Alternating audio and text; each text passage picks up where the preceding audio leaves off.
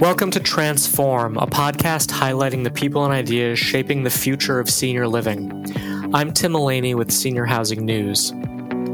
For this episode of the podcast, I spoke with Dan Williams, President and COO of Seasons Living.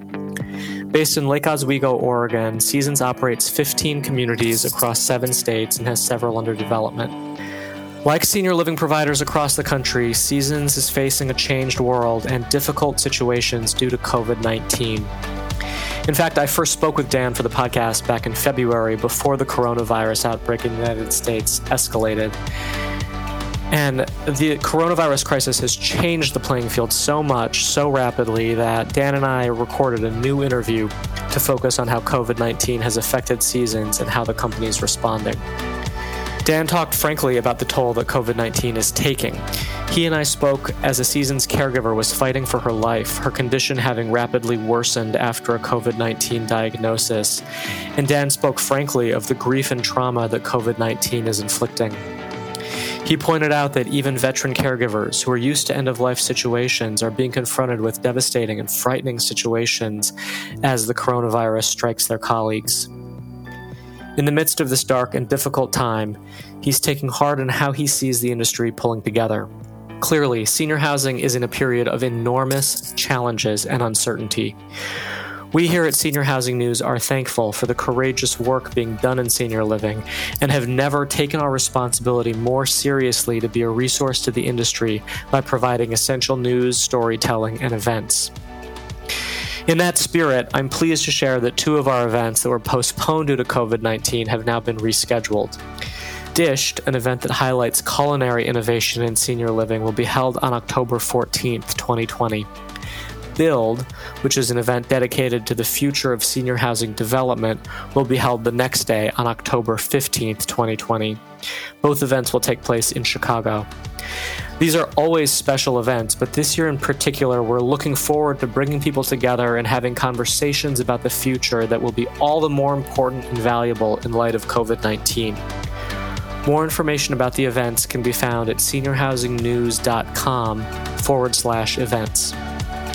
Now here's my interview with Dan Williams of Seasons Living.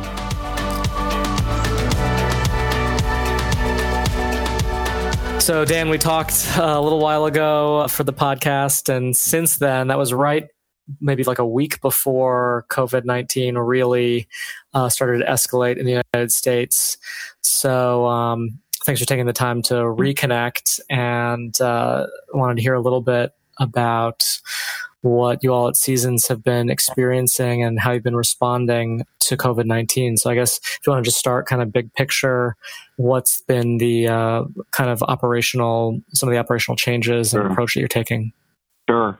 Well, thanks for having me again, Tim. Yeah, so it's been a lot has changed since in a short period of time, but we started following the coronavirus and the COVID-19 back, I think it was the first part of February, when the World WHO had, kind of released a national emergency about it. And it was an epidemic then. I think they hadn't classified it as a pandemic, but, just started reading about it, but didn't really institute anything in the communities.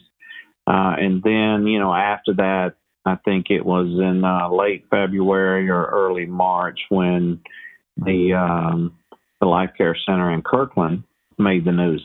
And I was familiar with that area. I used to have a building right down the street from that particular Life Care.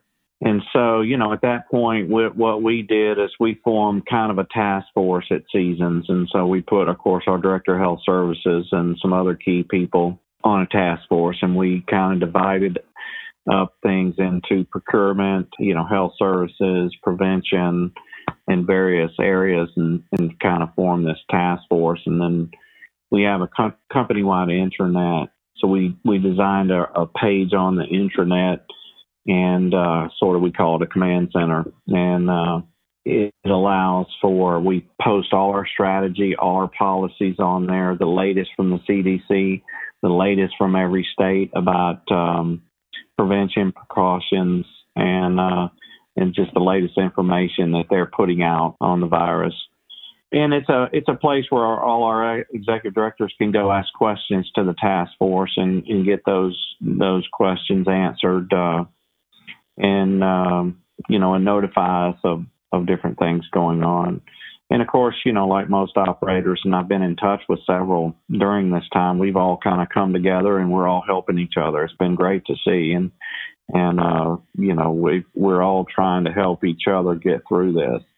But we put, strategy, we put strategy plan in place during the time it was happening at Life Care that would, go into following. What we kind of did was you have CDC recommendations, which we followed those, and then we were getting the updates on CMS. And even though we're not a skilled nursing company, I felt that, and we felt that CMS was putting out some pretty good guidelines. So if they were putting them out for skilled, we were going ahead and instituting those into our assisted living and memory care communities. And I found that while we were doing that and while that was unfolding, we were like one step ahead of the game as far as when the states and the DHS would put out different things such as screen and no visitors and no, only essential visitors and things like that. So, it's almost like the whole month of March was a blur. Everything was happening so fast. We were updating strategy and policies very quickly and getting that information out to our buildings. We did task force calls every single day with just the task force. And then after that, we do all the executive directors and nurses are on the phone with the task force. And we do that 7 days a week, and we still do that every single day now. So, yeah, it's been changed. A lot has changed about how we do business in a short period of time. Just in the last day or two, if you can share, where are you at now in terms of when you're talking to the executive directors? What are the top of mind concerns at this moment? Yeah. So at this moment, it's all, and my mantra has been, we're just going to do everything we can to keep them out of the building, keep our employees and our residents safe. And so that's being very diligent in our screening process with employees every shift, not allowing only essential visitors in. And essential is defined by really only if you have an end-of-life resident on hospice and they're near passing, then they can have visitors and we'll screen those and probably have them wear PPE. That's been a big focus of recent. And, what we're seeing in the country now, and I probably shouldn't do this, but I did. I set a Google News alert for assisted living coronavirus. And so every day I get an email alert and new news media stories about outbreaks and positive residents and positive employees across the country. It's really kind of helped me be diligent. And we were doing great, but we had our first employee show positive in our Kansas City building yesterday. And we have some residents out testing now. And so we did get results back as the second employee in that building has tested positive. No residents have tested positive as of now. And so we're experiencing what a lot of other companies are experiencing now. So my mantra stayed the same with the EDs about being diligent about enforcing what our strategies are, what our policies are to keep the virus out. And then, we just yesterday got a drill in what do we do if we do have an outbreak? And so, the task force came together and we helped our community in Kansas City navigate through what's going on with the local health department and so forth. And so it's hitting home now. Home now. Mm-hmm. That's, I think, going to become a more and more common story for operators across the country, unfortunately. What I'm curious about, in terms of that drill you talked about, now that you do have a positive staff member or a staff member test positive for COVID-19, I assume one step is obviously to get in touch with the local health department. Can you talk through some of the other sort of reaction type actions that you have to take? Yeah, sure. Absolutely. So, it's contacting the health department. In this case, the executive director tried to get in touch with this employee and couldn't get in touch with her. And then the health department called us and notified us that she was in the hospital and it tested positive for COVID. And unfortunately, we're talking about a 40-year-old single nursing school student, female, who has a 4-year-old child at home. and she's on a ventilator and she's fighting for her life. And frankly, we spoke to the hospital this morning and it doesn't look good. The prognosis is not good. So, of course, she and her family's in our thoughts and prayers right now. But what we did was at the time we knew we had a positive case, we started isolating any residents that were showing any kind of symptoms, which we kind of had already done to see if we needed to. Well, we also went and got tests from the health department. They were kind enough to give us 10 tests. And so we have 3 residents that are showing symptoms of being ill. Some of them are respiratory systems, so we're not sure. And then we actually had 5 other employees that are showing some symptoms. So we're testing all those residents and employees. And so far the tests have not come back. It'll probably be tomorrow or the next day before we get results on those. But we isolate the residents. We shipped overnight. There's some PPE equipment there. We're requiring all caregivers and all employees in the building to wear PPE now. And so we overnight shipped them a lot of protective gear. They had some on site, but we shipped them extra so that they would be covered. We notified all family with personal phone calls to the families of the residents that are there, notified all the employees, let them know what steps that we're taking to keep them safe, put in PR plans.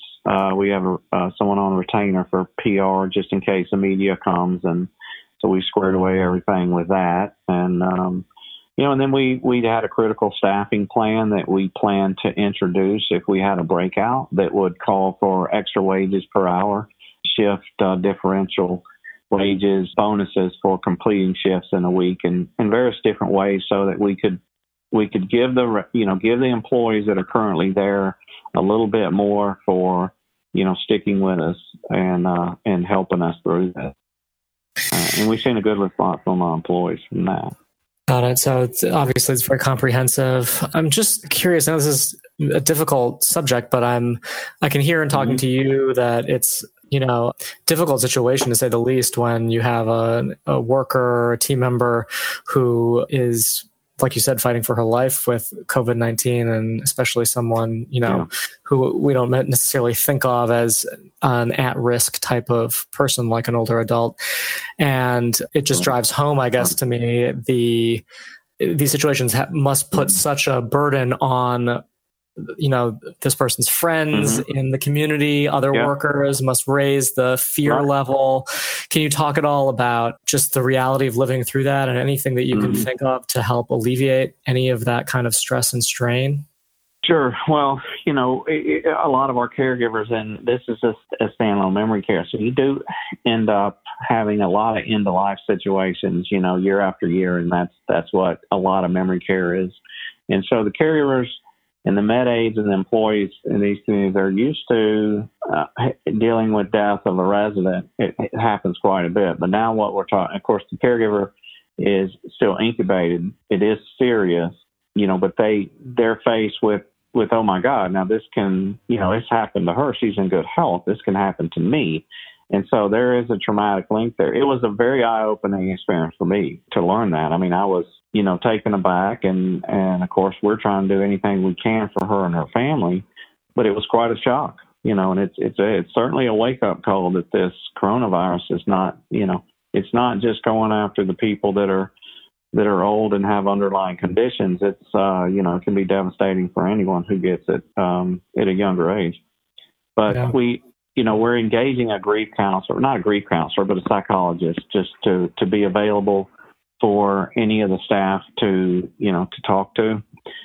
And, it's interesting how this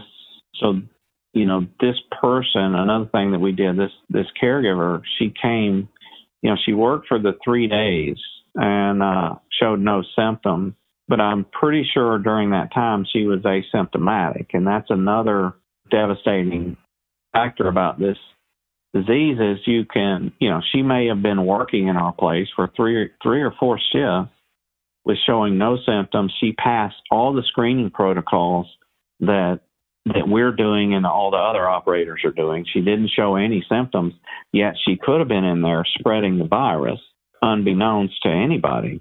And then the screening caught her on the 4th day. And there's the tough thing. How do you defend against that? That's very difficult to defend against. And so, one thing that we're doing now is everybody's going to wear a mask. All our employees in our company are going to wear a mask because at the very least, if you're infected and you are asymptomatic right now, at least you can cover your mouth, and droplets that get in the air that infect others will hopefully get caught in that, in a face mask. But it's a very, it's a very difficult, complicated time and situation in the buildings right now. How is your supply of face masks? We're doing good. We just secured an order of 20,000 face masks. We secured another that are coming to be here Friday, and we secured another 20,000 that'll be here mid-April.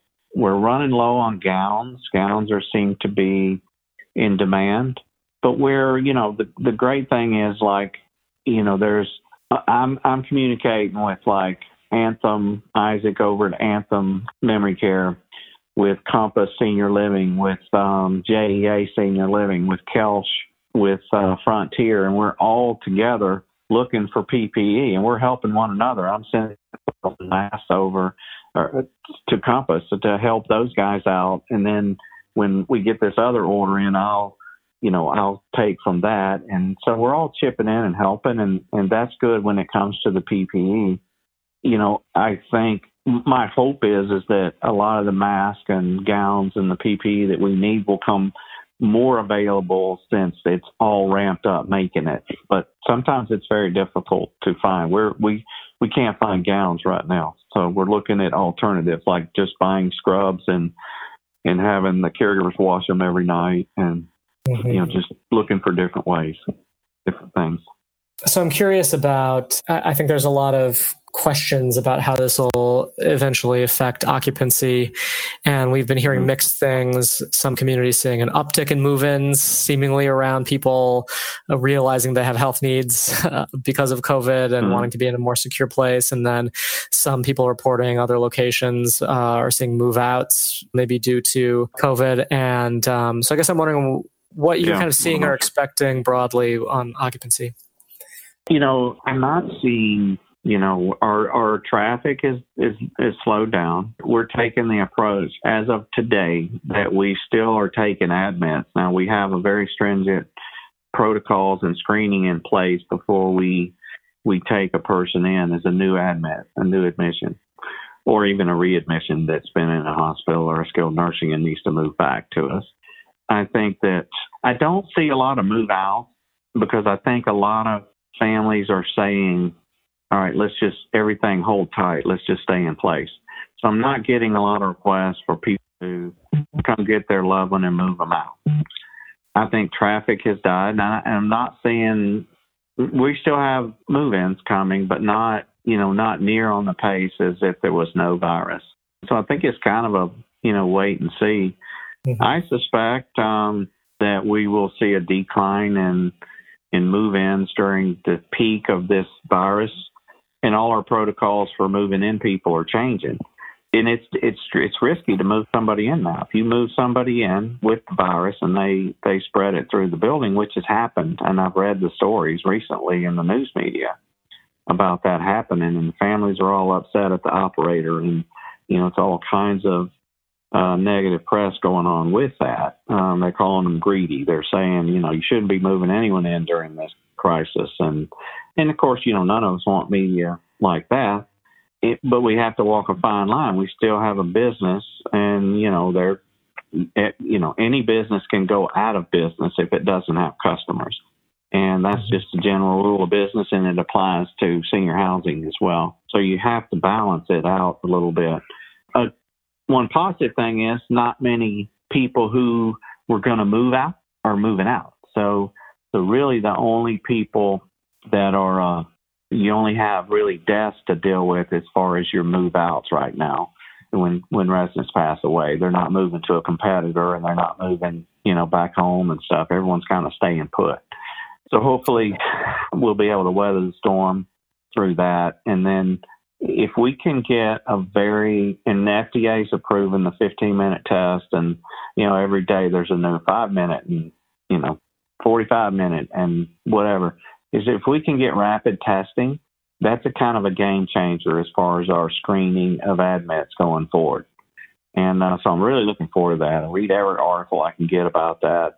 There's, like I mentioned, these other operators, we're all communicating, trying to find tests right now that we can get. We've actually found some tests in a community our community in Arizona has some tests, and we wrote a whole new admissions move-in policy surrounding different benchmarks of testing a person, then waiting 7 days, then isolating them 7 days, and then testing them again, and then moving them in. So we're writing procedures on how we're going to do move-ins, and those are going to hold true for a long, long time, I think, in our industry. The way that we move people in is changing very much. Yeah. For communities where you don't have that test right now, if someone moves in, are they going into like a 14-day quarantine or anything like that? Yeah. So it's a 14-day quarantine, and we're testing, 2 times a day, taking their temperature. They're on alert charting. There's lots of things going on to monitor them for symptoms. And that's in usually AL and IL. It's much more difficult in memory care. For, in that disease, you have people don't sit still a lot, and they're not really in their rooms too much in a memory care. They're out doing activities, or they're out doing things. And, the other part of that disease, they walk around a lot, and they touch things. Other people, they touch rails, they touch, they're always touching. So when you have an Alzheimer's dementia resident, it's very hard to keep them isolated at all. So moving Alzheimer's dementia person into a memory care wing is more difficult than an IL-AL for sure right now. That makes sense. And so when we talked before this all started, we were also getting into some of the projects you've got in the works, new communities, things like that. How is this affecting that side of the business? Well, it's interesting. We're building, we have two projects under construction in Los Angeles, and California was one of the first states to lock down, but they excluded construction, for whatever reason. They found it essential. But I get it. States' economy and economies, you have to do certain things. So our projects are still moving forward there. So we're maintaining sort of business as usual. I've seen capital kind of step back a little bit. Some, not so much. We just signed a purchase sale agreement on another site yesterday. And so things are moving ahead, but they're moving ahead cautiously. That's for sure. Yeah. I'm curious, when I'm just reflecting on the fact that we talked maybe a week before the NIC conference, which obviously happened in San Diego. The whole industry got together, and we weren't shaking hands and things like that. And there was a lot of chatter, I think, about what COVID-19 would mean.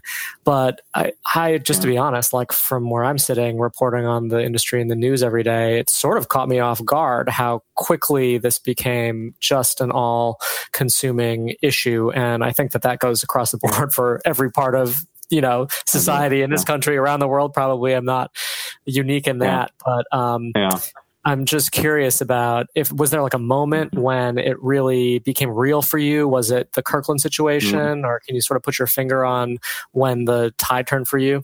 Yeah, I think it was the Kirkland situation because what caught me off guard there was the rapid spread. Because we deal with norovirus and we deal with influenza, and we've done it for years.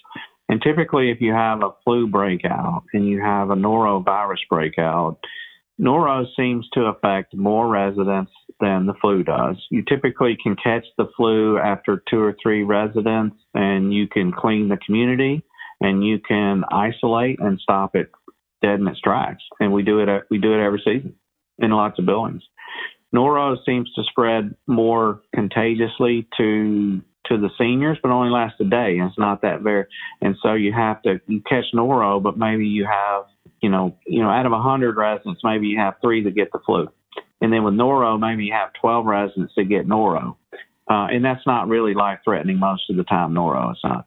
But watching the Life Care Center unfold, where you had employees and you had residents, and knowing it was an upper respiratory type of virus where the lungs fill and give you pneumonia, at the same time, I think I was trying to reconcile in my mind, and I think a lot of people were, is it really going to be as bad as some people, or is it just a lot of hype? Because, you can watch CNN and you can watch Fox News, and they got both, two total ends of the spectrum on how this thing's going to roll out back at that time.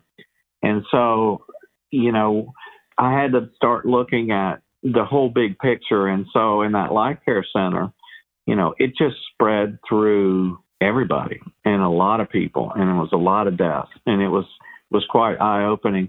And so at that time, I sort of changed my tune and would tell, and sort of, hey, we've got to be on top of this, and we can't let the virus get in our building, in that mantra.